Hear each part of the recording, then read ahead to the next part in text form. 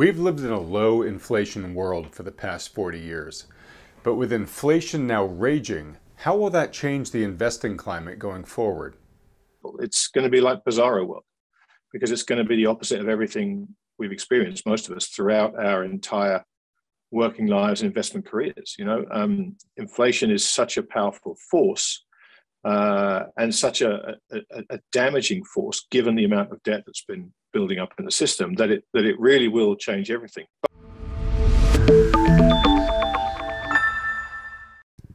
Welcome to Wealthion. I'm Adam Taggart, founder of Wealthion, welcoming you back for another week of making sense of money and the markets so that you can make better informed decisions about building your wealth. Here in December, investors are starting to look ahead to next year, wondering what's most likely to happen in 2022. Raging inflation, the sudden rise of volatility in the financial markets, and the current media headlines screaming about the newest COVID virus variant suggest the year may have a rocky start, which could be further impacted by the expected market reduction in both monetary and fiscal stimulus in the U.S. So, to understand where the puck is likely headed in 2022, we're bringing in the big guns and welcoming Grant Williams, portfolio advisor, commentator, and co-founder of Real Vision, onto the program. Grant is hands down one of the absolute best macro analysts in the business. Grant, thanks so much for joining us today, all the way from the UK. Hey mate, good to see you. As you can see from my clothing, I have swapped Caribbean sunshine for London in December, much to my own amazement, but here I am. Yeah, you may be the only person who's chosen to do that, I imagine. Yeah, listen, the flight going that way was a lot emptier than it will be going back the other way, I can promise you. All right, well, look, let's dive right into things here, Grant. I've got so many questions here for you, but let's start with the one that I like to ask all of my guests right at the outset, which, given the way the world looks right now, what is your current assessment of the global economy and financial markets? That's well. Listen, we got what, an hour? That should do us nicely. Look, it's but as always, Adam, it's confused, it's conflicted, it's bipolar. Frankly, I mean, what we're seeing in stock markets, which is what people used to use as a barometer for the economy, is completely different to what we're seeing in the underlying economy itself. And so it's become very, very difficult to kind of separate the two out. And you have to hold these two conflicting views in your mind at the same time. I've said this before, but I always go back to this quote from Billy Connolly saying that intelligence is being able to listen to the William Tell Overture and not think about the Lone Ranger. And when I look at what equity markets are doing and what the underlying economies are doing, it's kind of that. You've got to be able to look at stock markets and not get sucked into the idea that the economy is booming, because it just isn't. And so I think we're in this really weird and frankly very dangerous place where, and I'm sure we'll get onto this when we talk about this inflation versus deflation tug of war, because that to me right now is probably the thing that most people need to try and understand, need to have a read on, need to have a plan for, both ways. Because there's no real guarantee as to how this plays out. I've got some thoughts, and I'm sure we'll get onto those. But after 4 decades of really one-way traffic in terms of a deflationary tailwind, we may well be at a point where we get a burst of activity in the other direction. And that's not to say we're going to get 4 decades of it, but you don't need 4 decades of it. 4 years of it is going to be plenty to upend a lot of the work that's been done over the last 40 years or so. So I think that, to me, when you talk about the state of the global economy and the state of the financial markets, I think the state of financial markets is they're at all-time highs in most cases. They're at extremely overvalued levels in most cases. They're extremely fragile. The leadership in nearly all of them is getting thinner and thinner, which are just classic signs of a market top. And the economy has been kept alive by stimulus payments. So it's a very dangerous place to be. And look, there's been plenty of people talking about the potential for trouble in markets for years now. And there will be people, quite rightly, who will be listening to this going, it's the same old song, which is absolutely fine. But what people tend to ask is, what could be the problems we might face? And that really is the question that every investor needs to ask at every point in the cycle. And it's called risk management. What are the potential dangers to my positioning? And the potential dangers for the longest time now have been a return to a connection between financial markets and the economy.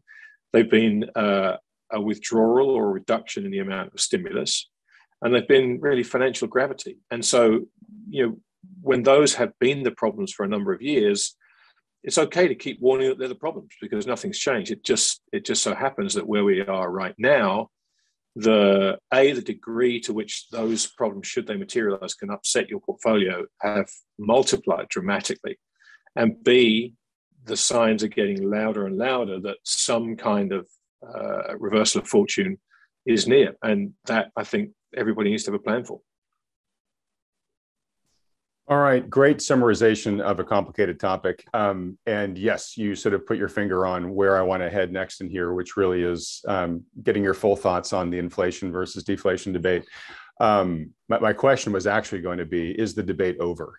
In the sense that we have seen a return of inflation after years and years of debate as to whether it was actually going to show up or not. And Grant, you and I have had some interesting discussions over the past couple of years. I remember sitting down with you in New Orleans, I think it was at the end of 2019, asking your latest thoughts on that debate. And you had said, you were really beginning to get worried that inflation was going to start winning out. And of course, that was before the pandemic hit a couple months later. And of course, everybody knows what's happened since then. So if I can repeat back what you said, it sounds like you're saying you actually expect there now to be a fair amount of inflation going forward, at least in the short term. And one of my questions to you is, what does an inflationary world look like? Because we haven't lived in one for, as you said, the past 40 years or so. How might the rules of the game change? Of course, right now we're talking at a point where I think the last print that I saw for the CPI was something like 6.2. I don't know if that's the most recent number or not, but that's pretty healthy inflation at this point. And we don't know if it's continuing to go higher. It's going to continue to go higher from here or not. So I guess first question is, do you see the next couple of years being dominated by inflation versus deflation?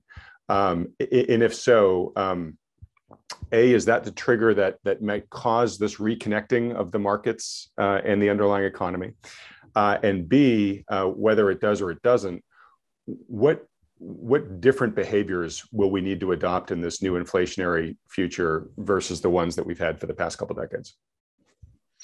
Well, look, I think it's hard to think of parallels, but if anybody watching this is either a Superman fan or a Seinfeld fan, that should capture a lot of people. It's going to be like Bizarro world, because it's going to be the opposite of everything we've experienced, most of us, throughout our entire working lives and investment careers.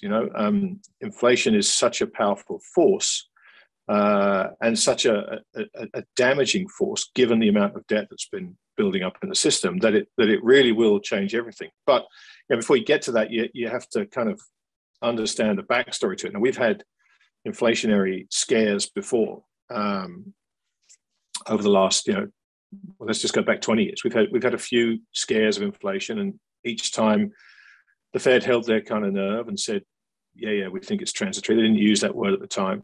And each time, for one reason or another, they were proven right.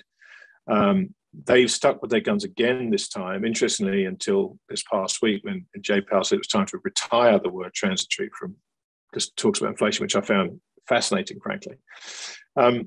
But look, I think people think about this as a switch, that we are about to flip a switch from inflation to deflation, and then, okay, now we have an inflationary world to trade.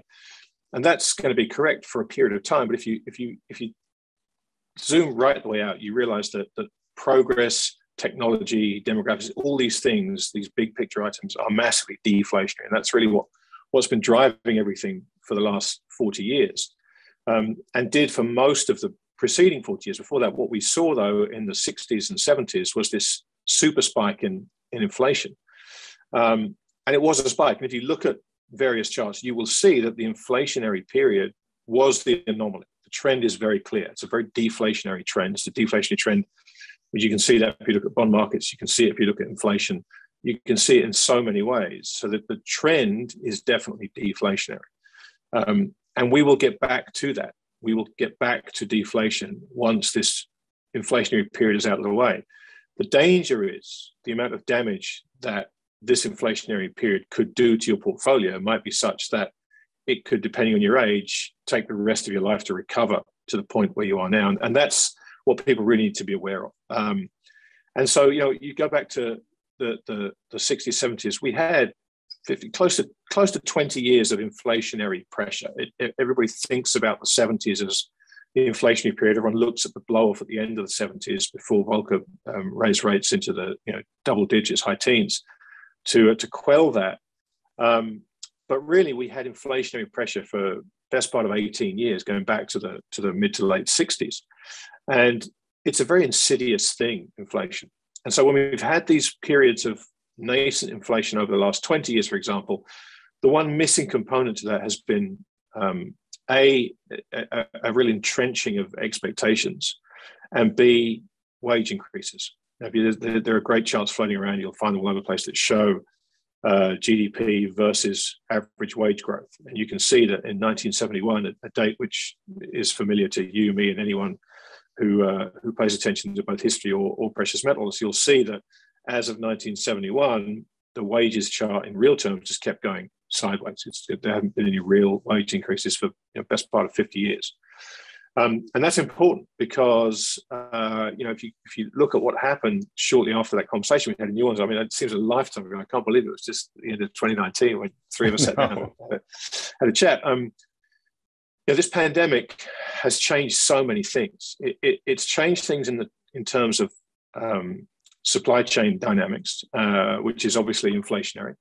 But I think the most important thing, this is something that our mutual friend Pippa Malmgren pointed out to me in one of my long conversations with her, is the mindset here is changed because of COVID. And it's changed in a very important way, in that a year ago, people were unable for any price to buy things like toilet roll or cleaning products or certain items of food. There wasn't a price you could pay to get bread in some supermarkets because they were empty.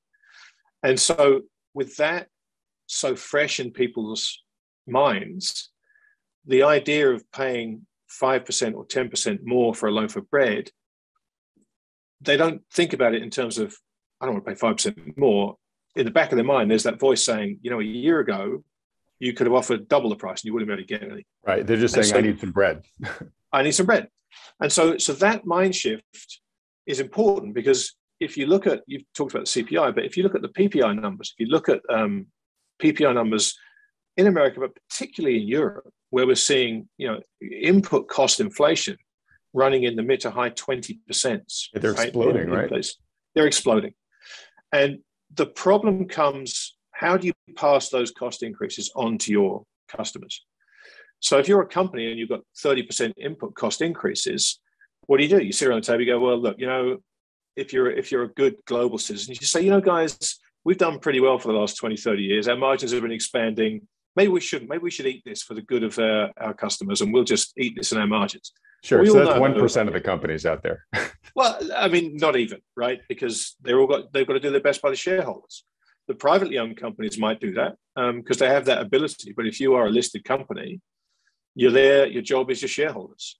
So we can pretty much rule that out as a response to it. So you start to try and think about how you pass the costs on. Now, they may eat the costs for a while in the hope that those input costs fall again. But if you look at any of the charts, they're not falling. They're gaining traction, they're gaining speed, gaining momentum to the upside. So you need to try and pass as much of those costs on as you can. You're going to struggle to pass 20% costs on, but maybe you can pass 10% on and protect some of your margins. Well, guess what? The COVID has given you a public, willing to perhaps bear higher costs because they do have that recent memory. And B, the second point I want to make, and this is again just as important, if not more so perhaps, is that we are seeing wage price inflation. And that's important because, as I say, it's gone sideways for half a century. People deserve and need to get higher wages in order to keep up with the cost of living. But while goods price inflation is a pretty bi-directional thing, if customers aren't paying high prices, prices can get lowered. But once you've given someone a pay rise, good luck taking it back, because circumstances have changed. That's not going to happen. And we've started to see some pretty aggressive negotiating tactics. I had a guest on my podcast, Julian Brigden, recently, who we had a fantastic conversation. We were talking about the situation at John Deere, which was recently resolved. And here was a company who were offered a workforce who were on strike and were being offered the kind of deal that workers all over America would have settled for a year or so ago. 5% increase here and a 3% increase there, that would have been seized. But no, and their response was, management have been making out like bandits for years now with stock options, and we want ours. And that mindset is really being forced upon the negotiators because these prices keep going up and people need to be paid more. So you've got this perfect storm on the inflationary side where you've got supply chain disruptions. You've got massive increase in the money supply last year. You've got wage increases, and you've got consumers who are willing to bear price increases while at the same time negotiating for higher wages. I mean, you couldn't ask for a better inflationary environment, really. You couldn't. All you really need is some kind of disruption to the oil supply, and there you go. That's the kind of missing candle off the cake. So that's kind of where we are, and it's a very real problem, because every portfolio in the world that's done well over the last 40, 50 years has necessarily been set up for essentially a deflationary environment. It's not crazy deflation, but it's low inflation. It's ever decreasing bond rates, and it's worked really, really well. So when you ask what does it do and how does it change things, it changes everything, which is why I made that reference to the Bizarro world earlier on. Everything is going to be back to front. If you have a portfolio set up for deflation and inflation shows up, you've got a lot of leverage, which has been great in a deflationary environment. You get a lot of leverage in an inflation environment, it's going to be a huge problem for you. You have a huge bond portfolio because bond prices have been going up. That ain't going to work out so well for you.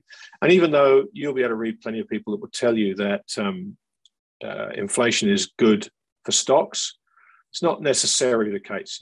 It's not just a blanket buy equities and you'll do okay. You've got to pay attention to real terms. So that's kind of it in a nutshell. And this inflationary problem is not going away. Now, the thing that I'm fascinated by, and I genuinely am fascinated by this, is the intellectual firepower on both sides of this debate. There are people that I have supreme respect for on the inflationary side, and there are people who I hold in equally high regard. The two names that come to mind are Dave Rosenberg and Lacey Hunt, right, who believe that deflation is going to win. And I agree with them in the long term. But to get from here to where deflation takes over again, if you don't adjust your portfolio accordingly, you could be wiped out. And so it's while it's okay to look through and say, well, long term, I think deflation is going to win, yes. But if you don't play defense while inflation has the upper hand, it could be catastrophic to your portfolio. All right.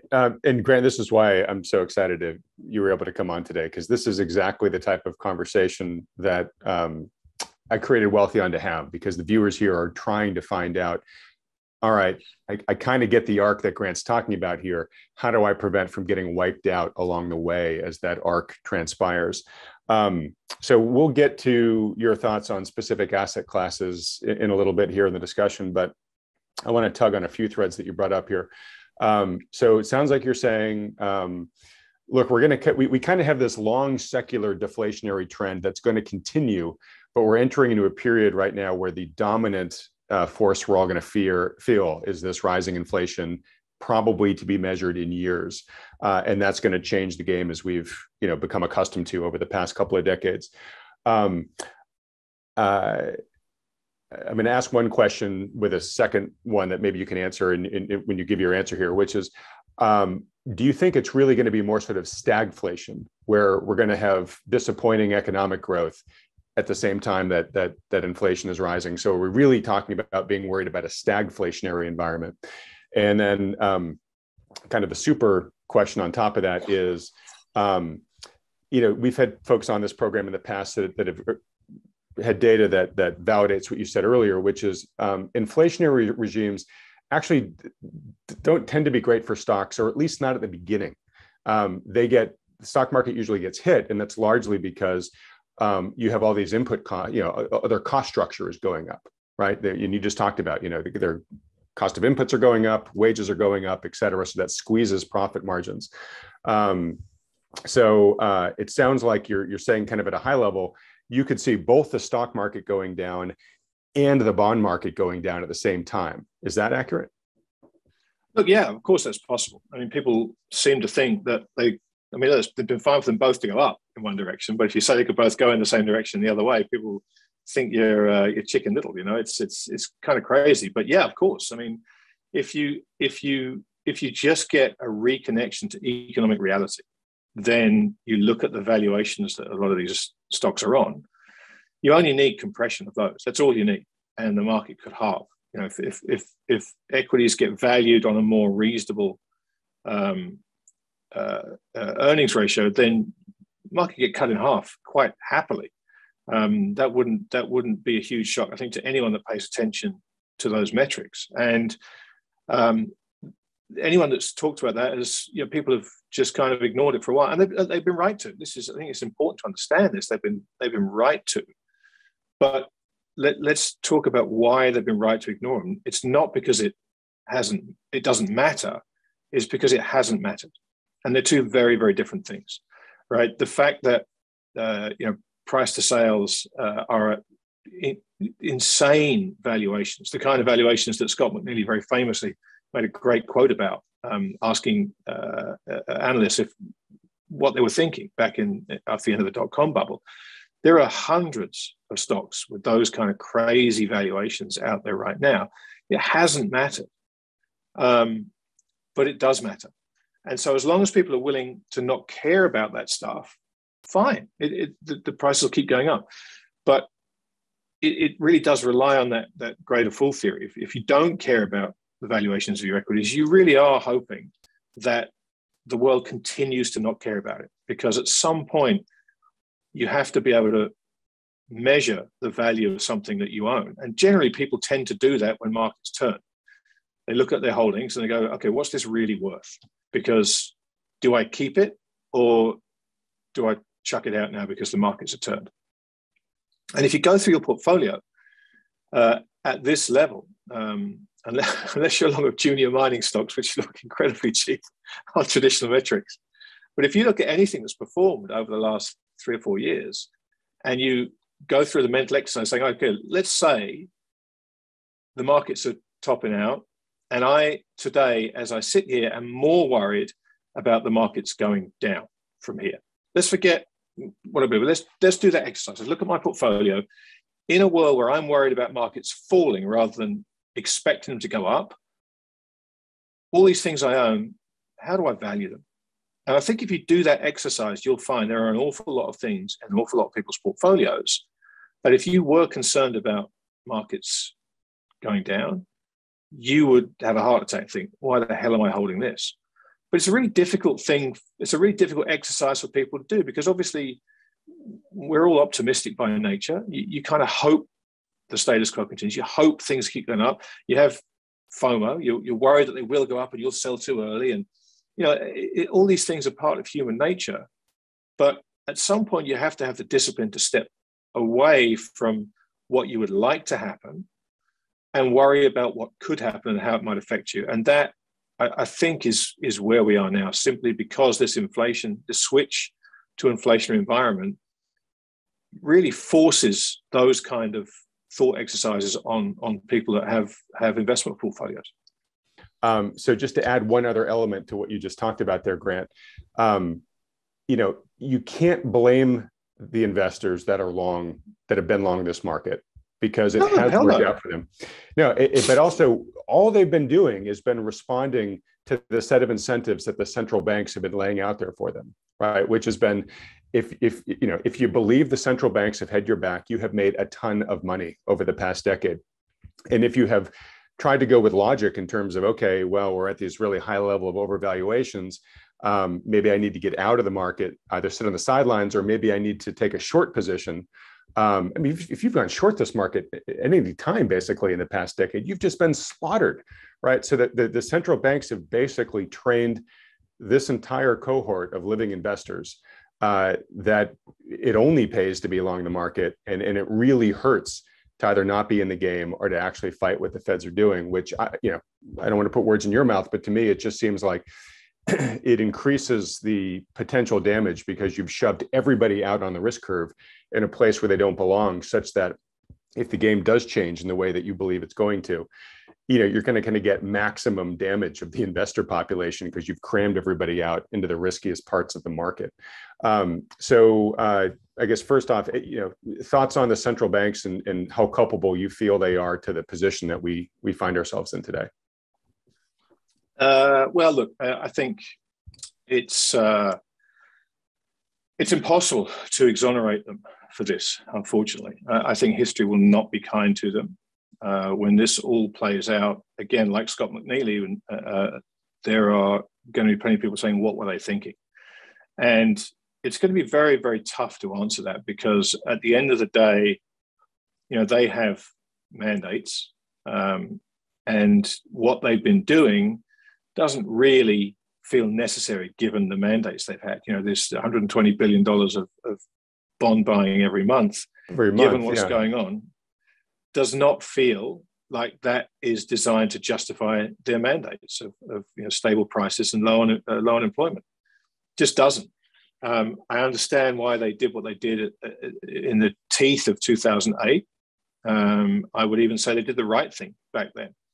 But there have been plenty of moments in between then and now where they had a chance to walk back what they did, walk back the extreme policy measures they put in place. And yes, it would have meant some pain in the markets, but that's part of how the whole thing used to work, right? There was pain. You pick any natural market cycle. Pick any 25-year market cycle going back, pre, I guess, 2008, and you will find periods of pain in there.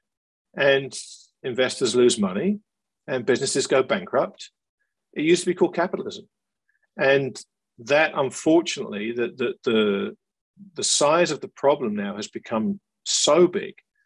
And there are so many companies, people, whole industries who are utterly dependent upon interest rates staying low and monetary accommodation, that the Fed has created this enormous problem for themselves, in that if they do withdraw accommodation, if they do attempt to normalize interest rates, really none of this works anymore, right? It doesn't work at 4% interest rates, which somewhere between 4 and 5.5% is kind of the average interest rate we've seen over the last 30 years. It doesn't work there anymore.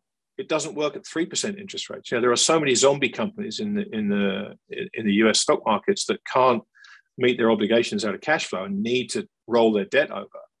It's absolutely remarkable. It's roughly 1 in 5, I think. If I may have that number slightly wrong, it's roughly 1 in 5 of the S&P 500 can't meet its ongoing obligations out of cash flow and needs to be able to roll over its debt. And all of this is a function of rates being low for such a long time and money essentially being free. Private equity, that business doesn't work at 3-4% interest rates.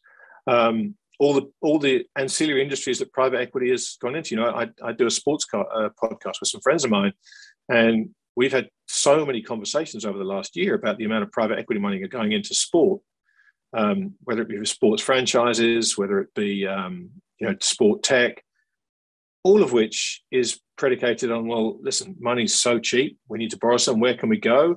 Well, there's some great upside in the sports business, and there is. But take a look at those numbers again with 4 or 5% rates, and it doesn't work. So none of it does. The government doesn't work at 5% rates because they can't afford to pay back their interest costs.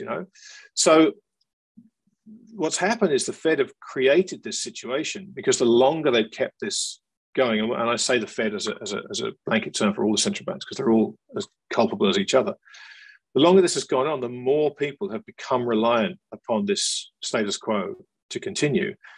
And it isn't a status quo that can continue. You know, money is not a free good. It just isn't, and it never has been. It requires inputs in order to be paid a wage. And so I think the central banks, when all is said and done, are going to be massively accountable for what happens. You know, they've been largely accountable for the markets going up. And, you know, I'm sure they're clapping themselves on the back for what a great job they've done of stewarding the world through these crises.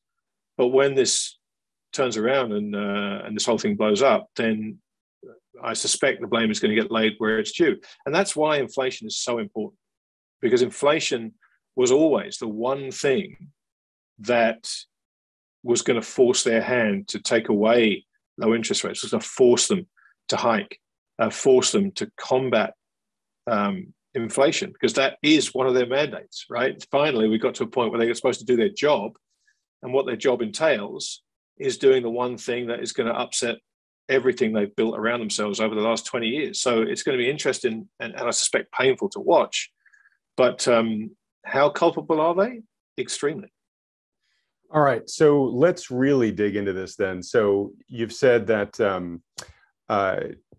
you know, the system that the Fed has basically helped engineer here cannot withstand higher interest rates. But now the inflation monster has escaped. And really the only tool the Fed and the other central banks have to tame it is higher interest rates. So, no, Adam, that's the problem. That's the problem.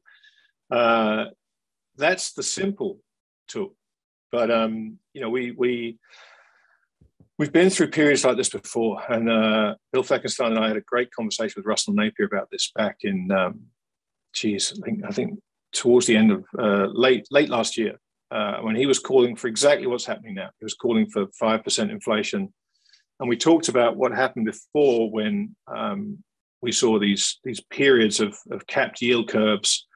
And there are plenty of people out there arguing, and Russell referenced the deficit met by Stephanie Kelton, talking about how, you know, it's done, they capped rates before and it worked, so we can do it again. And Russell pointed out, you know, we had, along with capped yield curves, we had capital controls and credit controls, and we had all kinds of things that you really don't want to put in place. And once the cap was removed, take a look at the chart. I mean, once these things were free, the rates went screaming through the roof. So what the problem is that you're right, raising rates is the only real tool they have in their arsenal. But once push comes to shove, wait for the emergency tools that they ask for and are given, because if they aren't given them, there will just be too much pain. I mean, people are not going to stand for it. And so is it mandated treasury holdings in portfolios, whether it be pension fund portfolios or individual portfolios? Is it capping the yield curve? Is it trashing the currency to continue to print money to buy an unlimited amount of sovereign debt? All of these things, is it currency controls? Is it capital controls? Is it credit controls? The answer to all of the above is probably. Now, in what order and in what combination, it's hard to tell, but they have a very intractable problem here that is a very dangerous problem. It's not like they can just roll the dice here, because things could get out of control very, very quickly, and they won't want that. So they want to keep control of this, and that will require doing things that today, sitting here, seem impossible. But when faced with a situation where they're necessary, if you think they're going to sit back and go, well, we can't, it wouldn't be right for us to mandate minimum treasury holdings in a pension portfolio. That wouldn't be right. And someone taps on the shoulder and says, well, if you don't, then rates are going to be double digits. And every pension fund is going to be massively underwater anyway. What do you want to do? What do you think they're going to do? They're going to take the road that minimizes the pain, as they always have done. So people need to be prepared for this. People need to look back at the 60s, look back at the post-war period, and understand what happened, understand the measures that were used, and have a plan for if those measures get used again. Wow. All right. Fascinating. So can you try just to make that a little bit more personally relevant to viewers that are watching this? So, well, look, yeah, absolutely. Look, I tell you, let's do it this way. Just what does that look and feel like for the average person? Well, let's just look at two countries, Japan and Australia.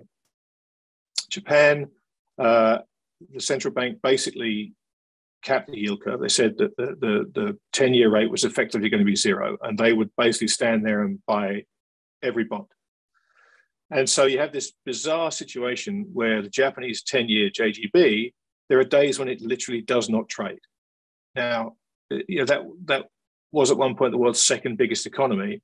Its most liquid bond doesn't trade because the government is there and they've committed to buying an indefinite amount. And you can see the Bank of Japan balance sheet. They've committed to buying ETFs. They own, they're a top 10 holder in every company on the Nikkei 225. It's bizarre. But Japan has become a very domestic market. So them standing in the way of that 10-year offer and just soaking them up has not really caused that much of a problem because such a vast amount of the Japanese debt is owned domestically. It's very, very few bonds are held overseas. In fact, Russell Clark came on the podcast with Fleck and I and talked us through how difficult it had been for him to buy Japanese government bonds. It's a very complicated process for an overseas investor. So there's the one side. You've got a capped yield curve, and it really doesn't matter. The JGB's been trading around zero for a long time. People have kind of given up testing the Bank of Japan because what's the point? It's gone quiet. Now, Australia did the same thing. Australia capped the 2-year. I think it was at 15 basis points, if I remember correctly, somewhere around there. And they effectively said, we are going to peg the 2-year bond at 15 basis points. And they did. And they were in there buying paper. And then a couple of months ago, they decided they couldn't do that anymore. It was just getting too tough. So they quietly abandoned the peg. And what happened? Rates went and then from loudly, 15 basis points. Exploded, yeah. It went from 15 basis points to 75 basis points in a matter of days. So think about what that did to anyone that had loaded their portfolio up with Aussie 2 years, thinking, well, this is great. It's a safe bet. I'm not going to lose any money. The Aussie government's got my back. Boom. Look at the money you lost. So these things happen. There are two different outcomes. Either way, the Japanese one has gone along just fine and it's worked and no one's been hurt. The Aussie one's done exactly the same thing, but they've then reached that moment of criticality when the central bank can no longer support the program they put in place, and boom, everybody gets carried out. Now, the last time that really happened, and people forget this, was 1992 when George Soros famously forced the British pound out of the exchange rate mechanism. This was a single investor basically punching the British central bank square in the face, and them going down for an 8 count. And it worked. So since then, central banks have kind of had this feeling of omnipotence about them, one they've carefully cultivated by stepping in. The hubris of Mario Draghi, we'll do whatever it takes, and trust me, it will be enough. The hubris in that statement, particularly as Tim Geithner revealed later on that he'd basically scrawled that on a napkin before he went on stage. That wasn't some great program they'd had in place. He went out there with his chest puffed out and went, you know what? Test me, I dare you. I'm bigger than all of you. Okay, fine. You are for a while, just as the Bank of England were for a while, just as the RBA in Australia were for a while. But ultimately, markets are bigger than central banks. And we've kind of forgotten that. We've got away from it because it's been such a long time since the markets have either been big enough or brave enough to challenge central banks. But the set of problems that central banks are facing right now, for the last 10, 15 years, it's been simple. Let's just keep printing money and everything's fine. Well, now they've got cross currents. Now we need to keep printing money and buying bonds to keep these markets afloat and liquid. But we've come in the other way. We've now got inflationary headwinds, which we are mandated to tackle. So there is a time approaching where I suspect markets, hedge funds, investors of all sizes will be in a position where they might think about testing these governments again. And whether it be a test on a capped yield curve or not, we won't know. But for investors, it's very, very important to shake yourself free of this notion that central bankers always will get what they want, and whatever they say is how things will play out.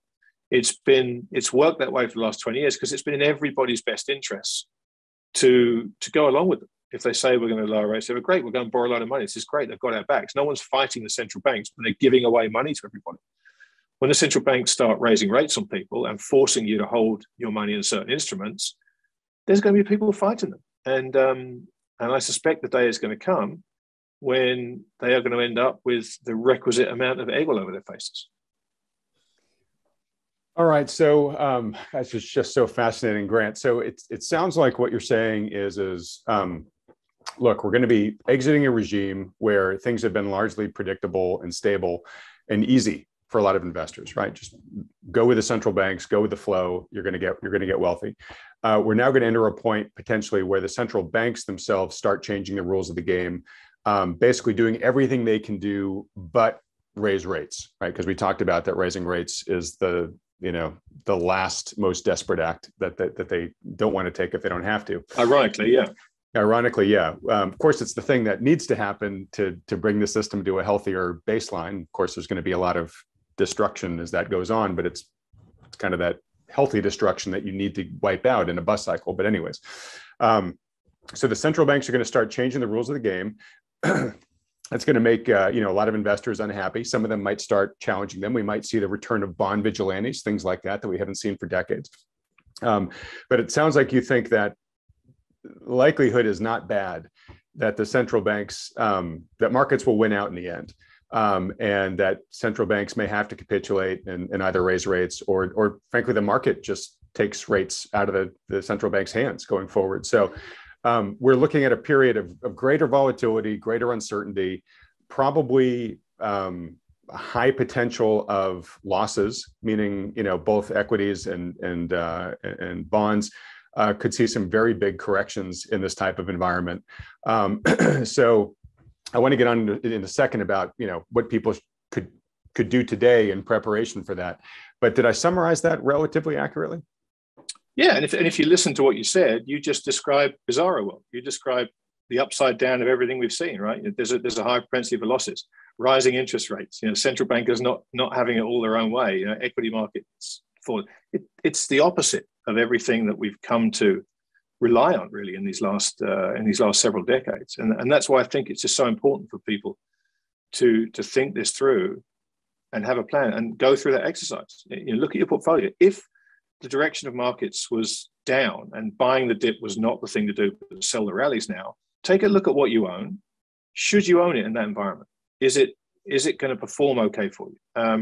And the chances are, if you've been buying the momentum-driven stuff that's done so well in the last sort of 3 or 4 years, as we've had this kind of blow off top, I would caution you very strongly that those are the first things that are going to get taken out to the woodshed. And look, we're already seeing it. We're already seeing it in some of these high-flying tech stocks. We're already seeing it. I mean, take a look at ARK, take a look at Tesla, take a look at a lot of these, high Zoom, Peloton, all these things that everyone was saying, oh yeah, can't lose. They're very quietly been cut in half, some of them, So we're at that point. We're at that point where it's been fine to be passive. And by that, I don't mean it's been fine to just throw your money in passive investing. I mean, it's been fine for you as a steward of your own capital, which we all are ultimately. We may have our money with investment managers, we may have it in funds, ETFs, whatever, but ultimately, at some point, it's down to us to take the responsibility to either take the money away from that manager or move it out of that passive fund or something, right? We can't blame anybody. We are all stewards of our own capital. And so as a steward of our own capital, ultimately, it's incumbent upon us to do these exercises. It's incumbent upon us to go, I've done really well these last 5 years. Has anything changed that might mean that I don't do as well in the next 5 years? And we've already spent 45 minutes talking about a huge, huge red flag that suggests that the next 5 years are going to be nothing like the last 5 years. And if that's the case, then your portfolio should look nothing like it has the last 5 years.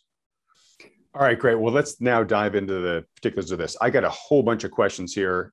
Let's try to bang through as many as we can, sort of in a bit of a lightning round. But if you need to expound on any one of them, just go for it. First off, there have been a lot of people over the past bunch of years, as that inflation versus deflation debate has been raging, who have said, hey, when it looks like inflation is going to really start taking off, that's a great time to lever up. Because basically, you have the inflation that's eating down the cost of the debt for you, right? Are we nearing the time where that might make sense? In a deflationary world, being over leveraged will kill you, right? Yeah. So if we think inflation is going to start taking off, for the next couple of years, is this a wise time to potentially buy whatever assets we think are good using debt that could be, eroded away by the inflation? Look, it's funny. The implication from that statement is that we are in a time that's underlevered, right? Which is anything but the case. Which is so funny. But look, the important thing is if you're going to use leverage, make sure you're buying assets that produce an income, right? Buy assets with leverage that will pay off your interest payments. Because that's the problem. People have been borrowing to buy trophy assets that they figure will sell at a high price. And it's worked. Excuse me. If you'd levered up to buy a Van Gogh 10 years ago, there's no income from a Van Gogh. But guess what? You know what? You could have used your leverage and made an absolute killing selling it to someone else who got rich from cryptocurrencies or whatever. It would have done really, really well. But what we're going into now is a point where the people who own those Van Goghs and paid top dollar for them might be looking around having a few margin calls in place and think, you know what, I'll just sell the Van Gogh. Well, if you want to lever up and buy it now, when it's not an income producing asset, you might have a much harder time about it. So it's fine to use leverage. And yes, in an inflationary environment, there is a sensible tool to use. But again, everything's been dumbed down and simplified. People talk about leverage as if it's a thing. It's not. A leverage is a decision about an asset and about a certain situation. It's not a thing. You don't have long leverage, right? But people will tell you, oh yeah, I'm leveraged long. Well, what do you leverage long? If you leverage long the stock market, you might have an issue. If you're leveraged long student housing, you might be okay. So again, people need to get away. This move towards passive from active is also a move towards the abdication of responsibility and let somebody else handle it. It's complicated. Let someone else handle it, and that works great until times like this. And I just cannot stress this point enough. We are all stewards of our own capital, ultimately. And the decisions we have to make may not be about which stocks to buy, which bonds to sell. It might be about which manager you want your money with. And that's a very, very important decision. And it isn't a decision you make for the rest of your life. You make that decision and you should be checking it constantly, because I guarantee you that 99.9% of the managers who do really well in a deflationary environment are going to really struggle in an inflationary environment. So for you to leave your capital with them, if the entire world around them has changed 180 degrees, is an abdication of responsibility.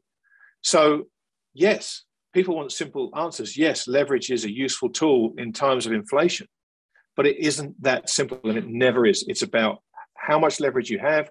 It's about what you use it for. So to get out of this idea that investing has become simple, it has become simple, but it isn't. As people in Robinhood who got sucked into all these gamification tools and how much fun it is to trade and invest and buy stonks, and find out the hard way that it's not that simple. It's not going to be that simple for anybody going forward. So please understand that.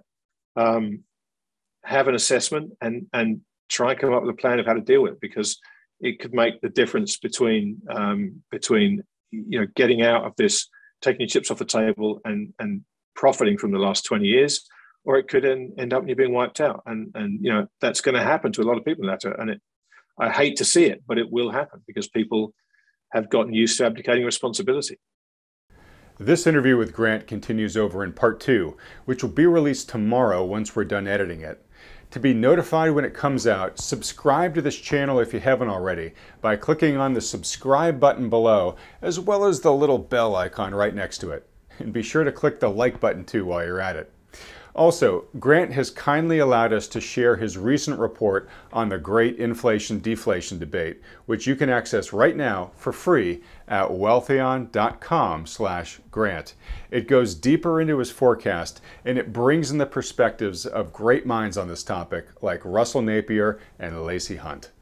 And given Grant's very strong recommendation to find a good guide to help you develop an active investing plan for the inflationary era ahead, if you'd appreciate a free, no-strings-attached portfolio review by a financial advisor who can help manage your portfolio, keeping in mind the risks that Grant has highlighted here, just go to wealthion.com and we'll help set one up for you.